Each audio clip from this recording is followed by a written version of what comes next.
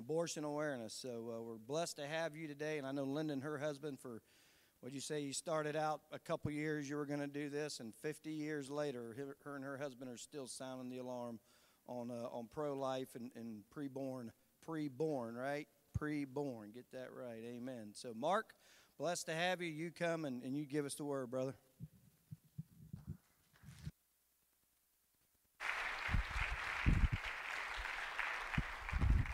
Good morning, everyone.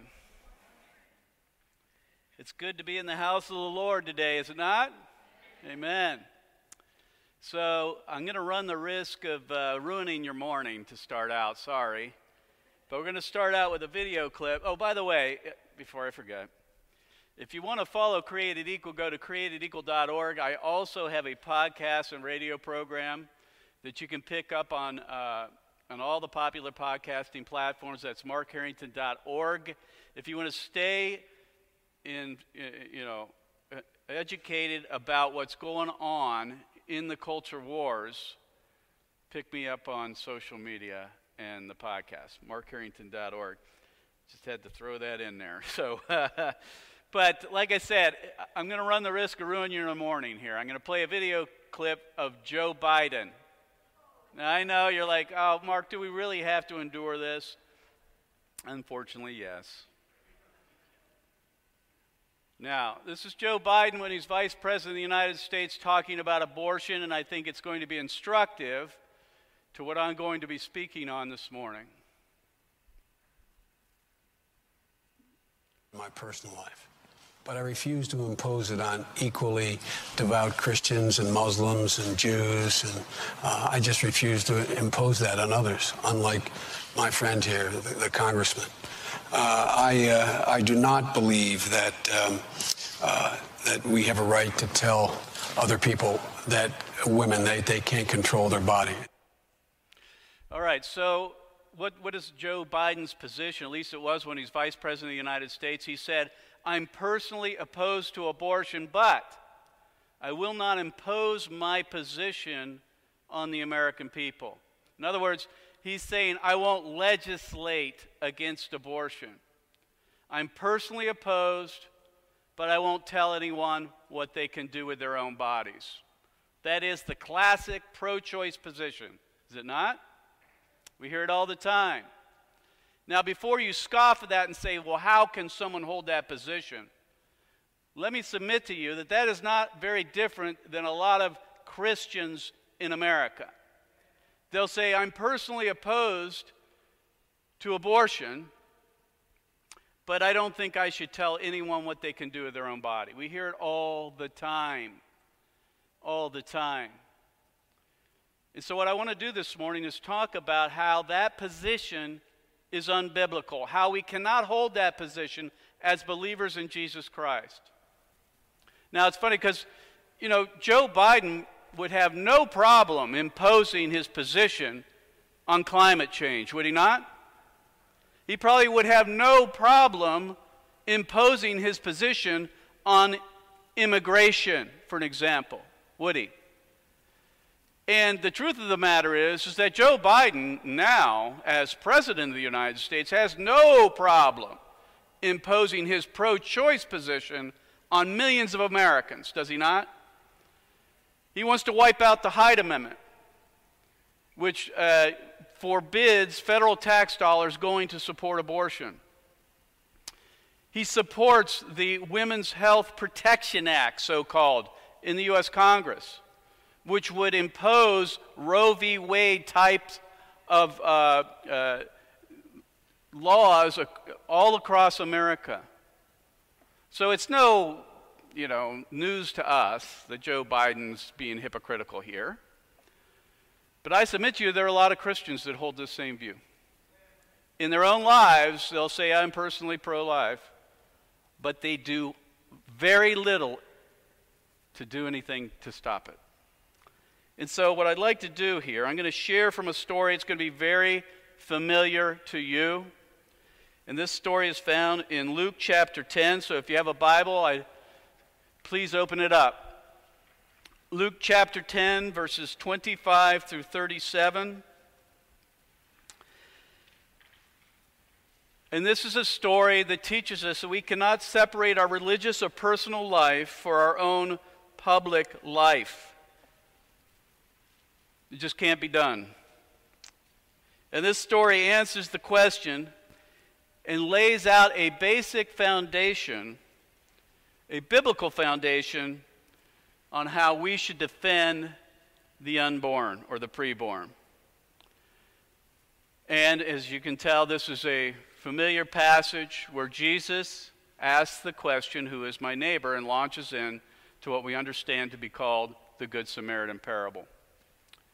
So let's go ahead and read together Luke 10, verses 25 through 29 to begin. All right? And it says in verse 25, "And a lawyer stood up to him and put him to the test, saying, 'Teacher, what shall I do to inherit eternal life?'" Now I'll stop right there. I don't know about you, but that is the quintessential evangelical question, is it not? It's the softball question that we would all want someone to ask us who's a non-believer. Now, I will also say, the way Jesus answers it is probably not the way we would answer it. I would first probably launch into the Romans road. I would tell them about Jesus Christ and how he came to die on their behalf. So through him, they can have eternal life. That's the right answer. Or I might talk about the 4 spiritual laws. Again, completely legitimate way to answer this question, but it's interesting how Jesus answers it. Not the way we would likely answer it, does he? What's he say? And he said to him, "What's written in the law? How does it read to you?" Think of it. And the lawyer said, "You shall love the Lord your God with all your heart and with all your soul and with all your strength and all your mind, and your neighbor as yourself." And Jesus said to him, "You have answered correctly. Do this and you will live." But wishing to justify himself, he said to Jesus, "And who is my neighbor? And who is my neighbor?" So we have this lawyer. Now, he's not a lawyer like we have today. This individual was a scholar, someone who understood the Old Testament and could lay it out for anyone. He was an expert in the Old Testament law, and he came to test Jesus. Despite the fact that he was going to test Jesus and Jesus knew it, he answered his question. He answered his question. And what does he say here? Love the Lord your God with all your heart, with all your soul, and with all your strength, and with all your mind, and your neighbors yourself. And Jesus said, "You have answered correctly."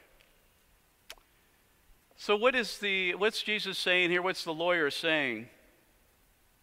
Basically, he summarized the 10 Commandments. We know this, right? Love God, love your neighbor. Love God, love your neighbor. And in the book of Matthew, there's the same parable. And Jesus says, upon these 2 commandments, love God, love your neighbor, upon these 2 commandments, the entire Old Testament, the law and the prophets, hangs upon these 2. The entire thing is summarized in those 2 commandments. Love God, love your neighbor. Now, Jesus wasn't adding 2 to the 10. We get that, right? You guys understand that, right? He wasn't saying, oh, there's 10, now there's 12. No. He wasn't adding 2 more. He was summarizing them. He was summarizing them. And we understand the first 1 through 4 were what? About loving God. Loving God. And the second commandments, the set of commandments, 5 through 10, are about loving your neighbor. But the lawyer says he was wishing to justify himself. He says, who is my neighbor? Who is my neighbor? So the lawyer's trying to find some kind of technicality that gets him off the hook. And that's what lawyers do, don't they? They try to find little pieces in the law that get their clients off the hook. That's what happens today. And it's very little different from back then. He was trying to test Jesus. He was trying to catch him. He was trying to find one little thing that he could find fault in so he could discredit him before his followers. Who is my neighbor, he says? Is that just the person that lives next door to me? Is that just the people that are in proximity to my life? Who is my neighbor? It's easy to say, well, I don't know that person. What's Jesus do? He takes him at his word and he tells a story. He tells a story. And what's so powerful about this story is that not only does it give us a picture of what it would have been like to be in those days back in Israel. By the way, I got the amazing opportunity to travel to Israel this year. And we did a week-long tour of Israel following the steps of Jesus. In a lot of these places, we read these scriptures where the very places where Jesus spoke them. What a powerful time. But when I think about this passage, I think to myself, Jesus just wasn't talking about them, there, and now. He was talking about us. I think this passage, Jesus told this story thinking about 21st century America. And he knew this would have application in the year 2023. And he knew that we would be able to apply this to the neighbor, the unborn, the preborn. So this passage has a lot of application to what we're dealing with today with the abortion holocaust and the victim, that is the preborn child. So let's go ahead and read the parable, starting in verse 30. So Jesus is answering the question of the lawyer who said, "Who is my neighbor?" And he basically talks about 4 individuals in this story. We know them well, and I'll go through each one. Let's read this together. Jesus replied and said, "A man was going down from Jerusalem to Jericho, and he fell among robbers, and they stripped him and beat him and went away, leaving him half dead. And by chance a priest was going down on that road, and when he saw him,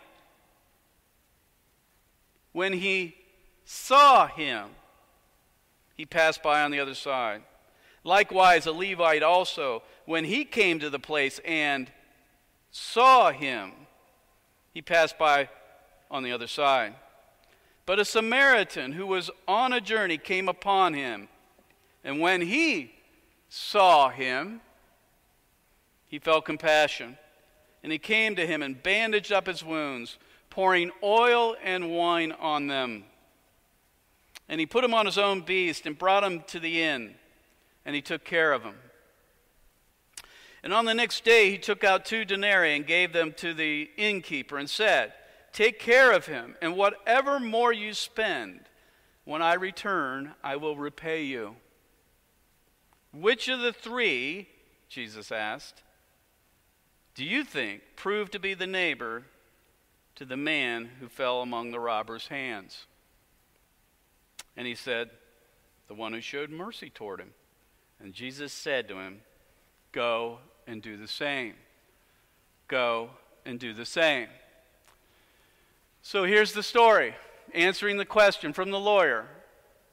That question was, who's my neighbor? And Jesus talks about 4 individuals, 4 different characters who responded to the beating victim differently. So we look at verse 30. It says, "A man was going down from Jerusalem to Jericho, and he fell among robbers, and they stripped him and beat him and went away, leaving him half dead." Now, if you notice, the man doesn't have a name. It says in the New American Standard Bible, "a certain man." He's anonymous. Doesn't have a title. The others have titles. Priest, Levite, Samaritan, they have titles in the story. But the man doesn't. He doesn't. He remains anonymous. And so it is today, is it not? The unborn have no names. Why? Because like this victim, the man who fell among robbers, he ended up in a ditch somewhere. Right? And so it is with the unborn. They have no name. Why? Because they never get a birthday. They never get named. Where do they end up? They end up as medical waste, to be burned in incinerators and treated like common garbage. So just like the man who fell among robbers and who was beaten and left to die in a ditch has no name, neither do the preborn. Neither do the preborn. So that's the first character in our story. The second is the priest in verse 31. And by chance a priest was going down on the road, and he saw him and passed by on the other side. Okay, so we got a religious guy here, right? Now he saw him in the ditch, and what was his reaction? He just passed by on the other side. So he's walking on the road to Jericho. He sees the beating victim and sees him and just keeps on his way, right? Just like this. Now, because he's a religious man, he probably had religious things to do that day. Did he not? More than likely. Who knows? He might have been teaching a Bible study. It's a good thing to do. But the fact that that person in the ditch, that did not interrupt his life enough for him to change his behavior that day. Because he was a religious man, you see. He had religious things to do. And so it is with the church today, often. We're caught up in a lot of religious activities. They're not wrong in themselves. In fact, they're all good, mostly. But like this individual, this priest, those things were more important than actually taking care of the beating victim, which he knew, if he knew the Old Testament, and he did, that he was supposed to do something about that. But what did he do? He might have been attitudinally against this happening. He was probably, in his mind, he probably figured, this is wrong. I know it's wrong. The Bible says it's wrong that this happened to this individual. Right? If he knew the scriptures, he knew that there were plenty of them out there that he needed to defend them. But yet he just walked by on the other side. And so it is today. There are a lot of Christians in America who are attitudinally pro-life. You ask them, they'll say, I'm pro-life. There are churches that say they're pro-life. But they're barely lifting a finger to defend the unborn. Barely lifting a finger. And I say this, it's cold comfort to the unborn if you say you're pro-life but you do nothing to defend them. It's cold comfort to them. It doesn't mean anything. What matters is your behavior. So the priest was attitudinally against this happening to the beating victim. The problem was he wasn't behaviorally against it. His life wasn't structured in a way to keep this from happening or to help out those who end up in the same situation. All right, let's look at the Levite. Verse 32. Likewise, a Levite also, when he came to the place and saw him, he passed by on the other side. Again, very similar to the priest here. Again, probably had something important to do that day. Maybe go to the food pantry. Maybe take care of the poor and the hungry and the sick. All good. But when confronted with the beating victim right before his eyes, did nothing to help him out. And again, so it is. The church remains almost silent on abortion. All across America. In many places. Obviously not this one. Praise the Lord. But again, he was attitudinally, more than likely, against what happened to the beating victim. But he did nothing to change his behavior that day. Let's look at the fourth individual. That is the Samaritan. In verse 33, it says, "But a Samaritan who was on a journey came upon him, and when he saw him, he felt compassion." Okay. Here we go. So the Samaritan had a totally different reaction than the priest and the Levite. And we want to take a minute and kind of look at the actions of the Good Samaritan here and draw that out and draw some conclusions about what we can do as Christians when it comes to the abortion issue in the unborn and the preborn child. So in the next several verses, the Samaritan does a couple of things that we can draw out as to how we should be acting when it comes to this Holocaust. And so there are 5 I call S's here of social justice. 5 S's that we can pull out, 5 individual action points that we can look to apply to the current situation we're in with the contemporary beating victim of today, which is the unborn. All right, let's read these now. In verse 33, so, "But a Samaritan was on a journey, came upon, and when he saw him, he felt compassion."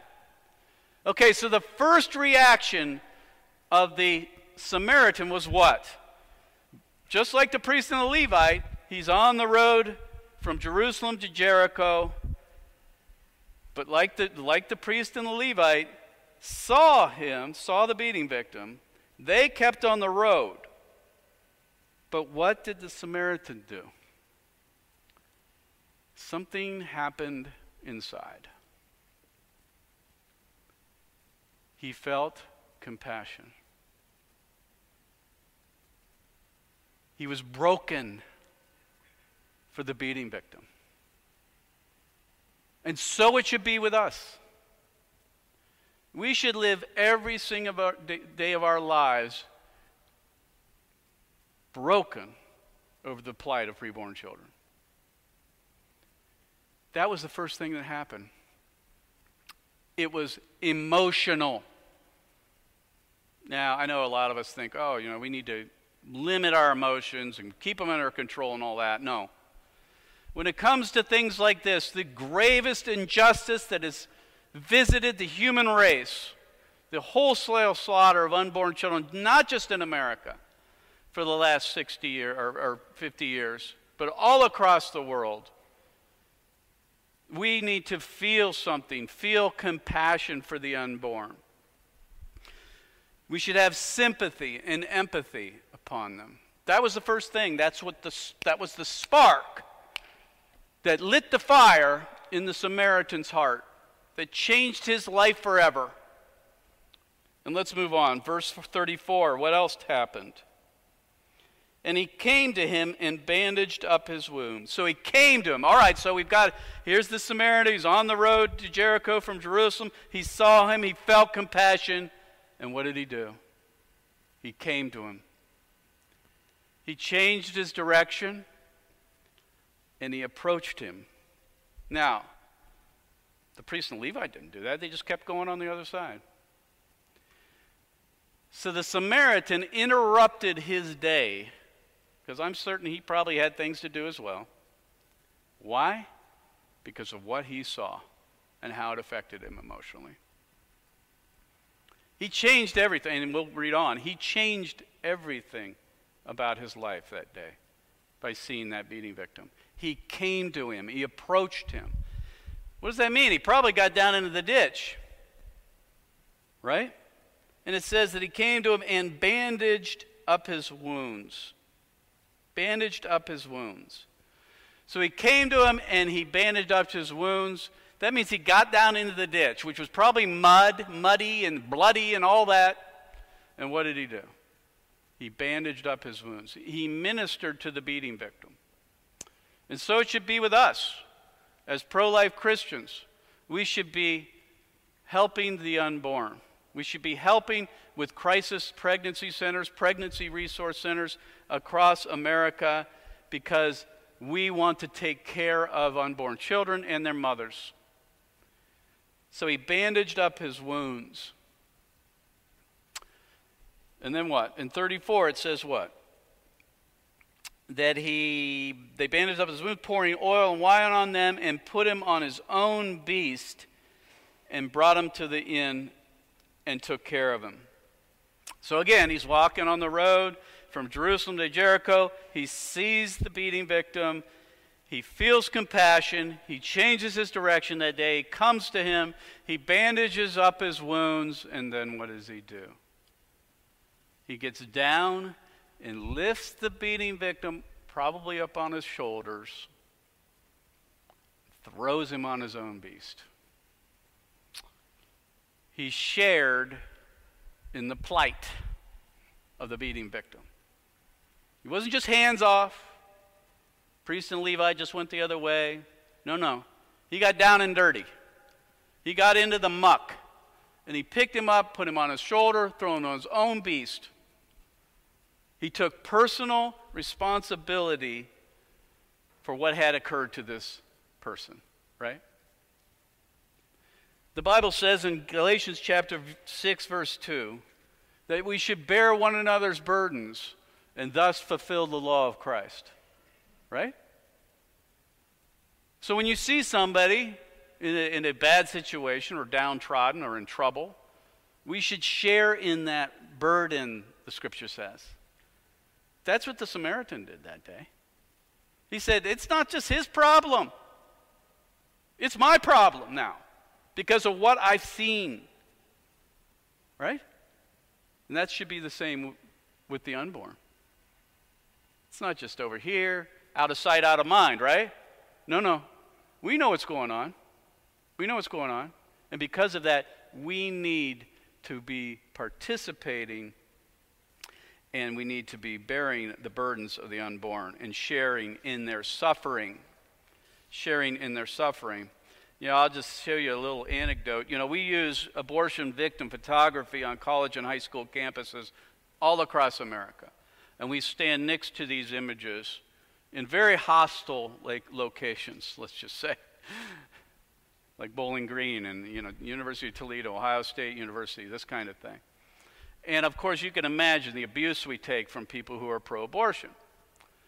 And I have told my team, I said, you know what, if there comes a day that these pictures don't have an effect on anybody and they just pass by and we're completely ignored, I said, you know what, I'll still stand next to one of these pictures.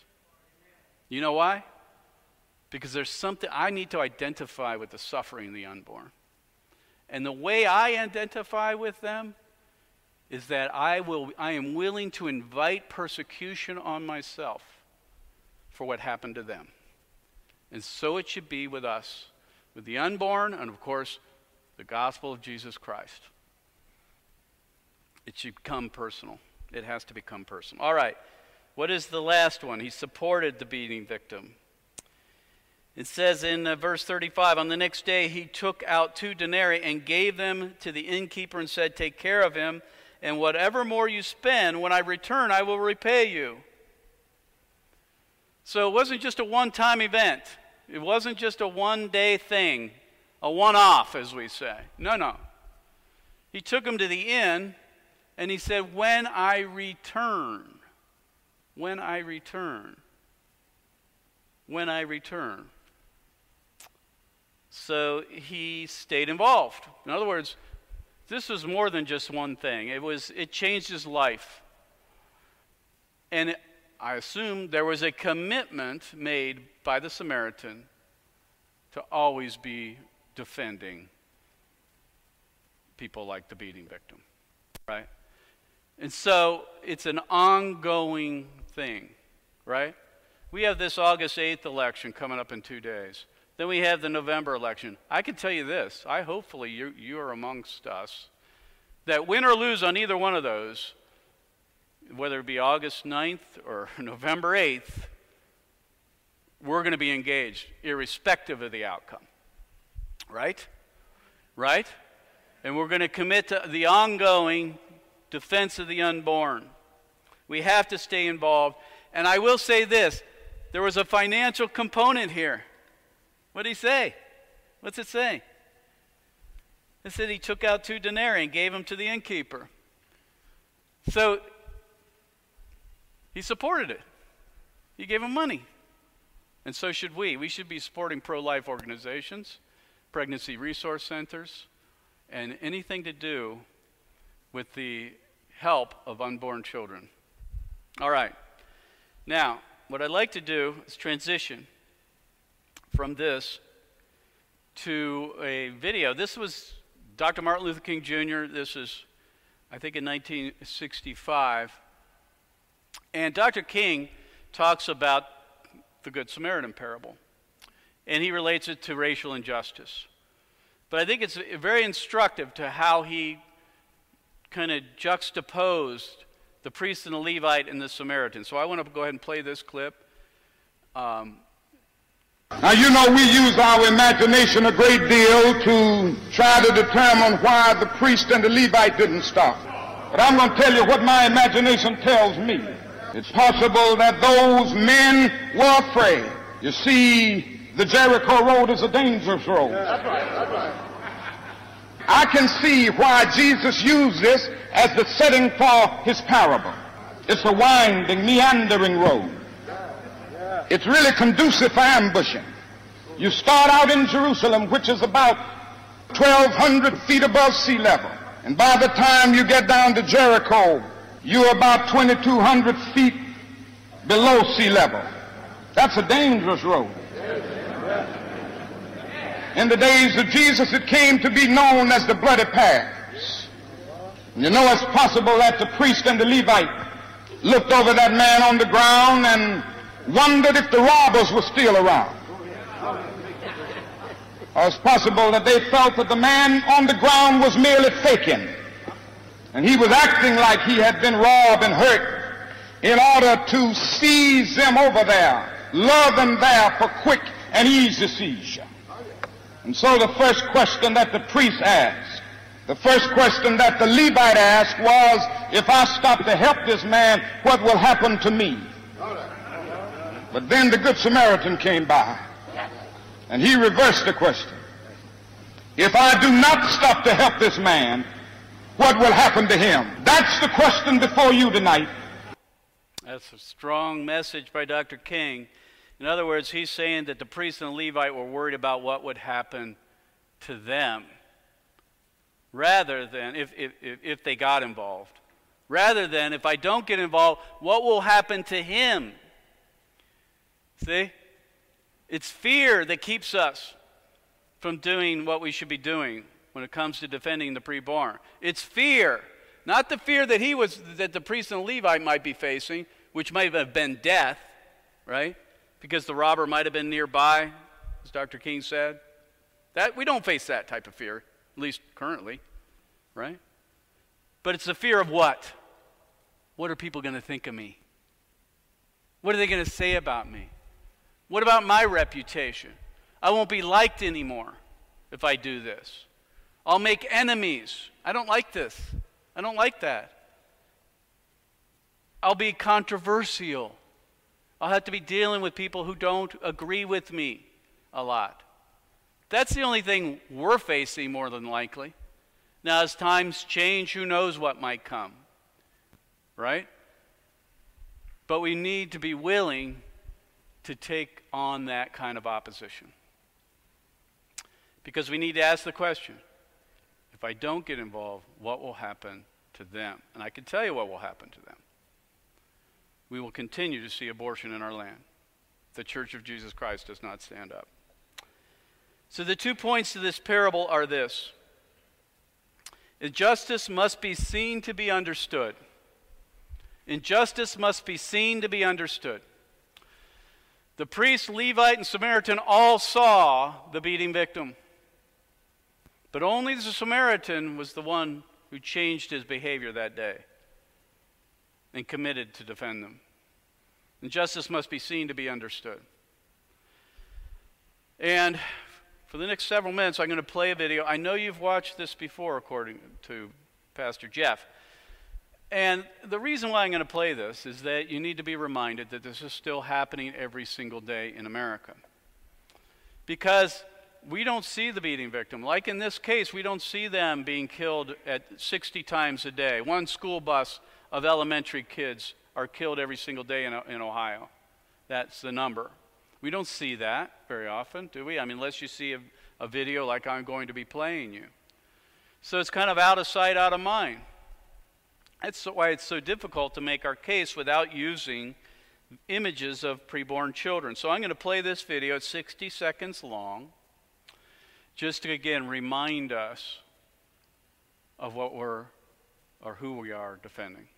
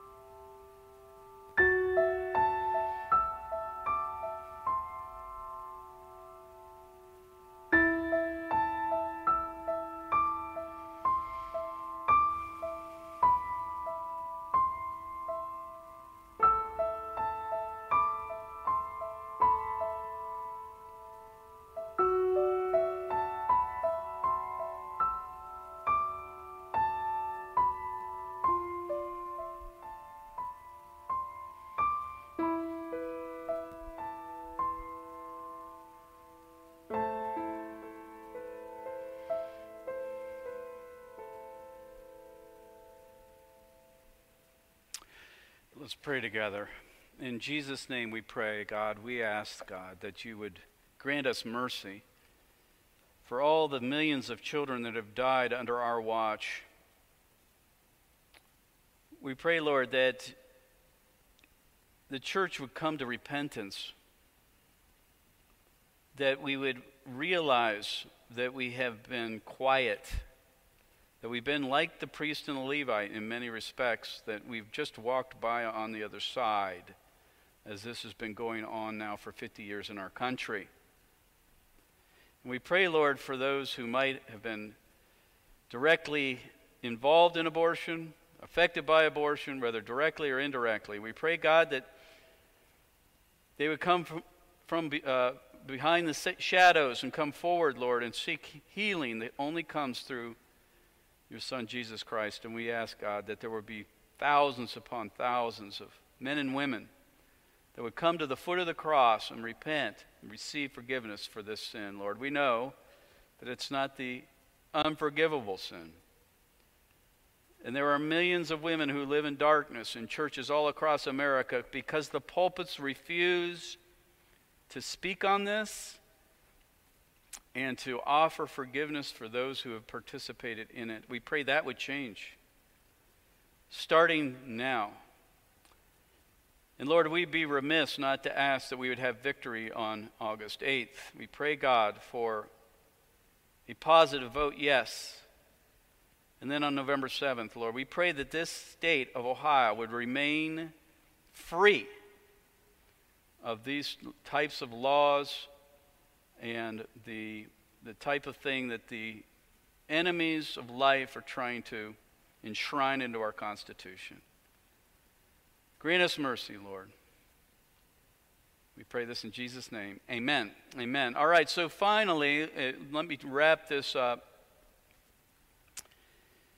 The unseen victims are the unborn, and we need to show them, and that's what we do at Created Equal. I'm going to share with you quickly 2 projects that we've been working on that we have been able to release. Here's my final point. Sorry, I forgot about this. Feeling compassion is different than showing compassion, right? So the Samaritan felt compassion, but he also showed compassion. That's an action verb. Showing compassion. He did something about it. All right, so let me show this video clip. This is a project that we have unveiled recently. We believe that abortion needs to be seen to be understood. We believe the American people are still ignorant about the truth about what abortion does to unborn children, even after 50 years. Planned Parenthood and the abortion industry is working full-time to cover this up, and unfortunately, much of the church is unwilling to face it. And so we are forced to go into the public square and use the First Amendment to share with Americans what abortion is and does. Because you have to see it to believe it. You can't outlaw something you don't know what it is. And so we have come up with unique ways of getting these types of pictures and images in front of the American people. Hey, Mark Harrington here. This is one of them. This is a video screen that we've unveiled. We've been using videos in public for years, jumbotrons on college campuses playing abortion victim photography. But now we're going mobile. And again, the reason is because a lot of people won't come to us, we have to go to them. You know, if you say, hey, I'm going to have a talk on pro-life, guess who comes? The pro-lifers do. Pro-choicers aren't going to come to a talk on abortion. You've got to go to them. That's why we go to college campuses. That's why we go out in the public square. So this is what we call a mobile LED screen. It's 3 screens on the back of a pickup truck. And we've had some success. Other people around the country are beginning to deploy a similar thing to it. So here's Hey, Mark Harrington here, president of Created Equal, and I have some exciting news to tell you. Created Equal is taking our Jumbotron technology mobile. Our new mobile video billboards consist of 3 LED screens mounted on the sides and rear of a pickup truck. By taking this technology mobile, we increase our reach dramatically. Instead of having people come to us, we go to them. These video screens are also versatile enough to be removed and displayed on a college campus or any urban setting, including in front of a high school or abortion center. Images of injustice awaken the conscience. It's a baby. Right. It's innocent. Dr. Martin Luther King Jr. called this phenomenon creative tension. Images of injustice cause people to think about something they would normally ignore. You've heard the saying that a picture is worth 1,000 words. Well, if a picture is worth 1,000 words, then a video is worth 1,000,000 words. The fact is, abortion pictures and videos change hearts and minds. If you'd like this project to come to your college or town, or if you'd like to donate to our work, contact us at createdequal.org.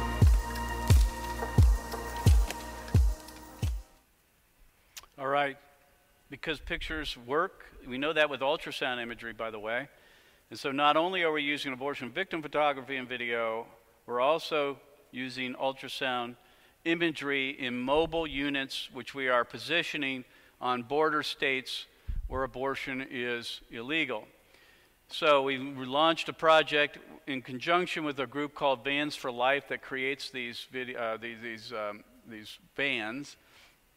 And we are going to be positioning these mobile ultrasound units on the borders of abortion-free states. In other words, for example, let's just say Ohio, we defeat the measure in November, and Ohio becomes an abortion-free state for all intents and purposes with the heartbeat bill.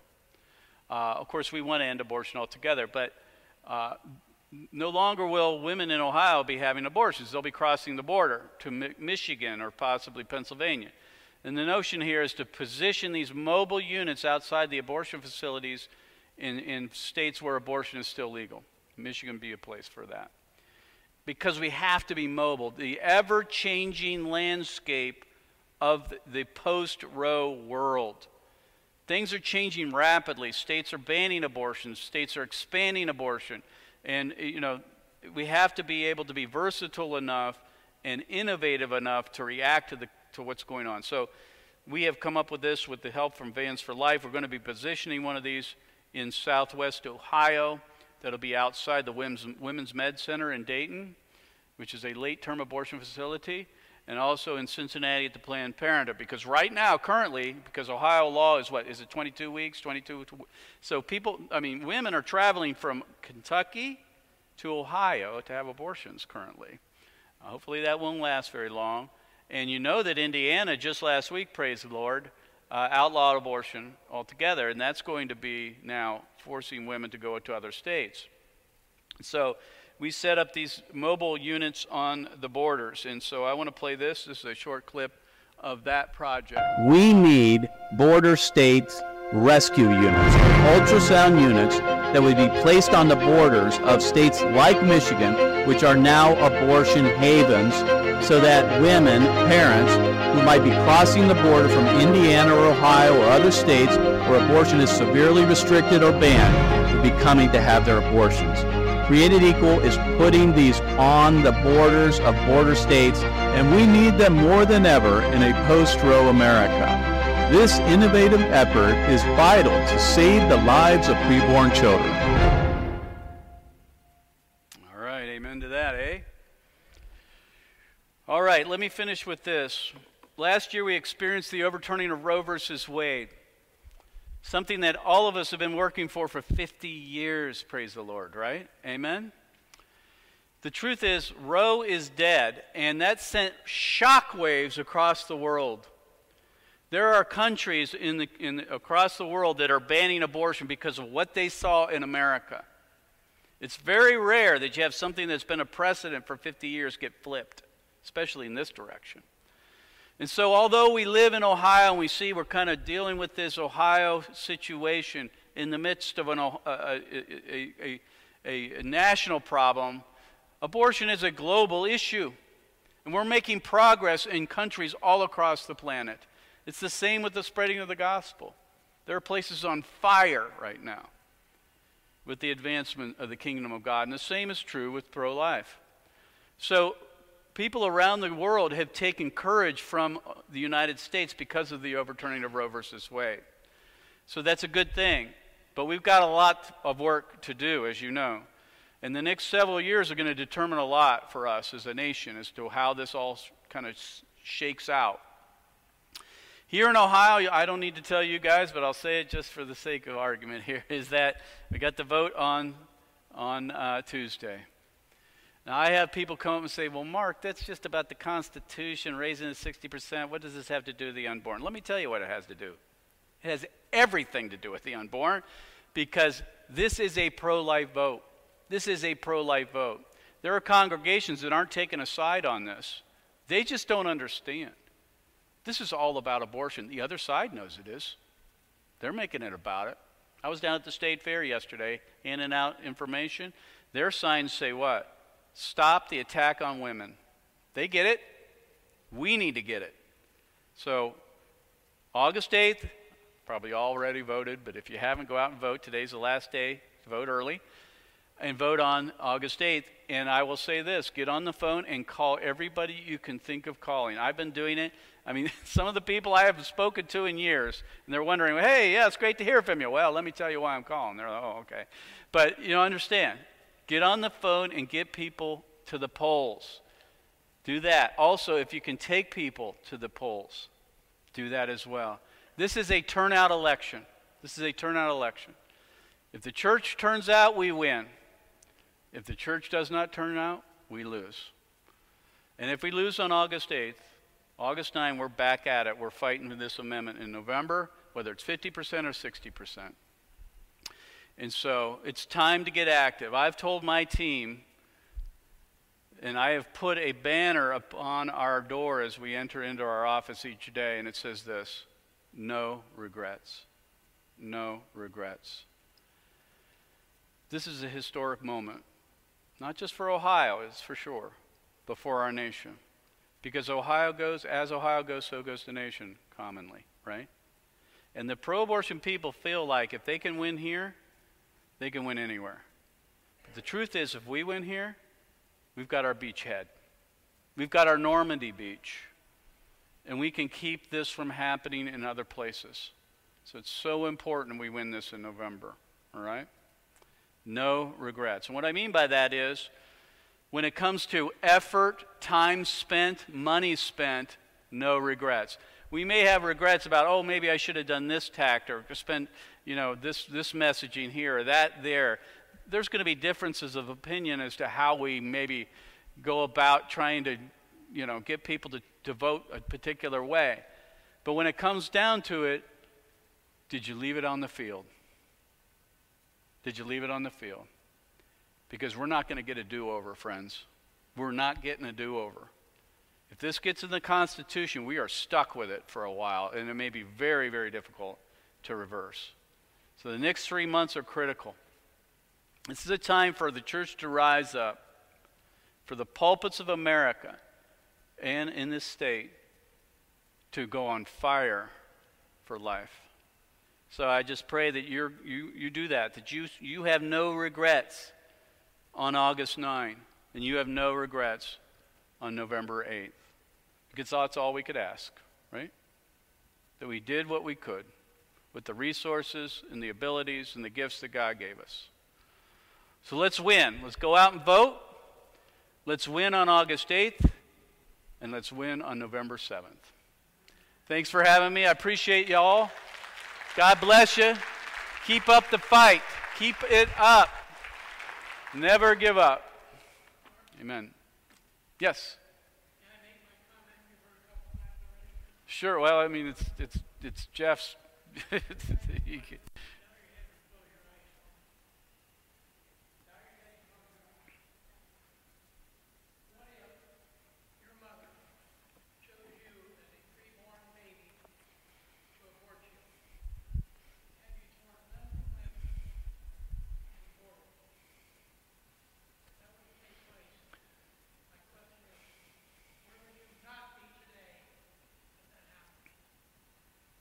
Amen.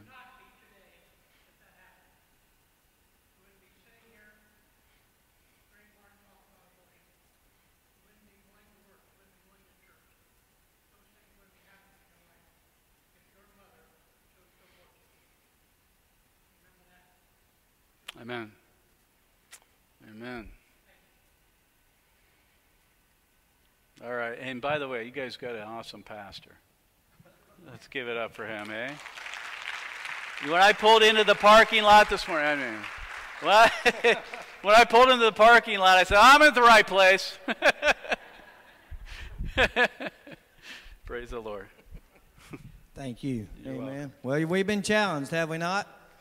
All right, so we appreciate your time, and I don't think I've ever heard that parable broken down like that. So you learn something new every day, but that's good, right? And you bring up a few valuable points, and we say it here all the time. Following Jesus is action, amen? That's right. Sitting and doing nothing isn't action, but it's a bad action. Ministry, living a life for Jesus is action. So we applaud you guys for what you're doing. And you know, they're out in the forefront. You know, you're on these college campuses. It's a different world we live in today. Mm-hmm. They're not afraid to spit at you and cuss at you or, you know, hit whatever. But, yeah, amen, no regrets, right? No regrets. If you're going to follow Jesus, you better not regret it. Because you're gonna leave this world eventually, and you're going to step right into eternity, and you're going to meet your Savior. Hopefully today he is your Savior, amen. Mm-hmm. Now, he's not asking for this, but we're going to do a love offering for Mark and his foundation that he has started. So if you didn't come prepared for that, you need to write a check out. How does that check get written? Created equal. Write a check out, please, to Created Equal. All right, so you can take a couple minutes and do that. And, guys, if you'll pass these plates around, and you just give as the Lord tells you to give, the Holy Spirit tells you to give. You know where this money's going. Not, you know, I was told one time, Jeff, you do too many love offerings. Good. Amen. It's God's money, is it not? He just gives us the privilege to earn it. But look where the money's going to. I said that about with John Shirley. John's still in Nepal. You guys want to look into an organization, Love Goes Home. John Shirley is in Nepal right now trying to rescue kids from sex trafficking. So you talk about folks being in the forefront, and I say that to say this. Just draw a circle around yourself and do what God's calling you to do, not what anybody else. You got to worry about yourself. What's he calling you to do for such a time as this, you know, August 6, 2023. Amen. Everybody's got a calling. And everybody's got a gift, and we need to be using them. Amen. And again, we're not going to. You're right. Regardless, come Wednesday, we ain't shutting up. That's right. Amen. This ain't going away. That's Good right. old Southern language. It ain't going away. All right? It's not. Not as long as I'm here, it's not. I'll just say that. We don't talk about it here. We'll talk about it at the pilot station until they run us off. Amen? Amen. We're not going to be quiet. Come November, we're not going to be quiet. You can't be quiet. So you've been challenged, and we're going to look for other ways to support that mobile. If you were at the town hall meeting at Cornerstone last month, yeah. Mark had his mobile van there, man. That thing is top notch, and look what they're trying to do with that. Amen. Mm-hmm. So be thinking about that. As we get ready to leave, come greet these guys and chat with them, or if you have any questions. And then when we get ready to go, I need you to help me out for about 10 minutes, as we need to collapse these tables, and I want to put them in this blue room over here for the week, because then we'll set the chairs up for the kids. It'd be too hard to corral them around these tables tonight. It won't take long, and then when we stack them in there, just make sure face to face and legs to legs so we don't scratch them up. So anyhow, am I missing? I say that again? 5:30 tonight, and as for dinner too? If you're eating here tonight, dinner will be ready at 5:30. Kids will be showing up somewhere around 6:15. So we're looking for a great week with these. Okay, I'll be here at 6:15. Anyhow, we thank you for your time, and again, and your message, and everything everybody's doing. And you guys know that we have abortion recovery at our church here. All right, Debbie Kaiser houses that. She's certified for it. And I just reiterate, it's not the unforgivable sin. There's one unforgivable sin. One. That's right. And that's not it. Not it. Repentance and restoration and get out from underneath the guilt. Men need it too. Don't hide behind it, because you're going to answer for it one day, so no sense in hiding behind it. So we're going to pray, and then if you want to pray, you feel free to come up here and pray. If you got decisions to make, you let me know. We're always going to give an invitation. All right? There's always an invitation. If you need salvation, if you need prayer, or you want to pray with somebody about something, come and do it. I told you last week, we're already all jacked up, so nobody needs to come in here and think that we're all that, because we're not. Amen? We're just a jacked up bunch of people that love the Lord, and we're going to shout out about it, and we're going to serve Him with no regret. I like it. As we enter back out into that mission field. So we thank our guests for being here today. And let's one final word of prayer. You guys good? You're good? Okay, amen. Father God, again, as we leave here today, we thank you for the grace and the mercy that you give us. We thank you for the truth that was presented today, the boldness.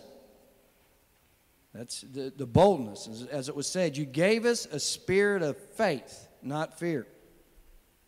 And fear is a liar. Fear is from Satan. Jesus set the example. So we can as we continue on to leave here today, to love God and to love people. And as we be with those that couldn't be here for whatever reason to our next appointed time, as we leave here today, folks traveling, Lord, I pray they get them there wherever they're going safely. Because we're selfish that way, and Lord, you know our hearts. And again, we just want to reach out for this family that has lost that 5-year-old, Lord. Just lift them up. And as I sent out a text, whatever our church, if our church can come beside this family, you just let us know, because we're going to do that. I pray for Jeff as they're just trying to figure out what's wrong with Jeff in the hospital. And I also pray for Miss Tammy brought up Miss Roberts that we've been praying for on Wednesday nights. That's going to be going home, and hospice is coming in. So, Lord, we just lift her up. And I know her son comes through our food pantry. We know him well, concerned about his mom. So, Lord, your will in the lives of all these situations going on. May your will be done. Not our will, your will. But until your kingdom comes, Father God, can we be found faithful, living and pursuing you. In the name of Jesus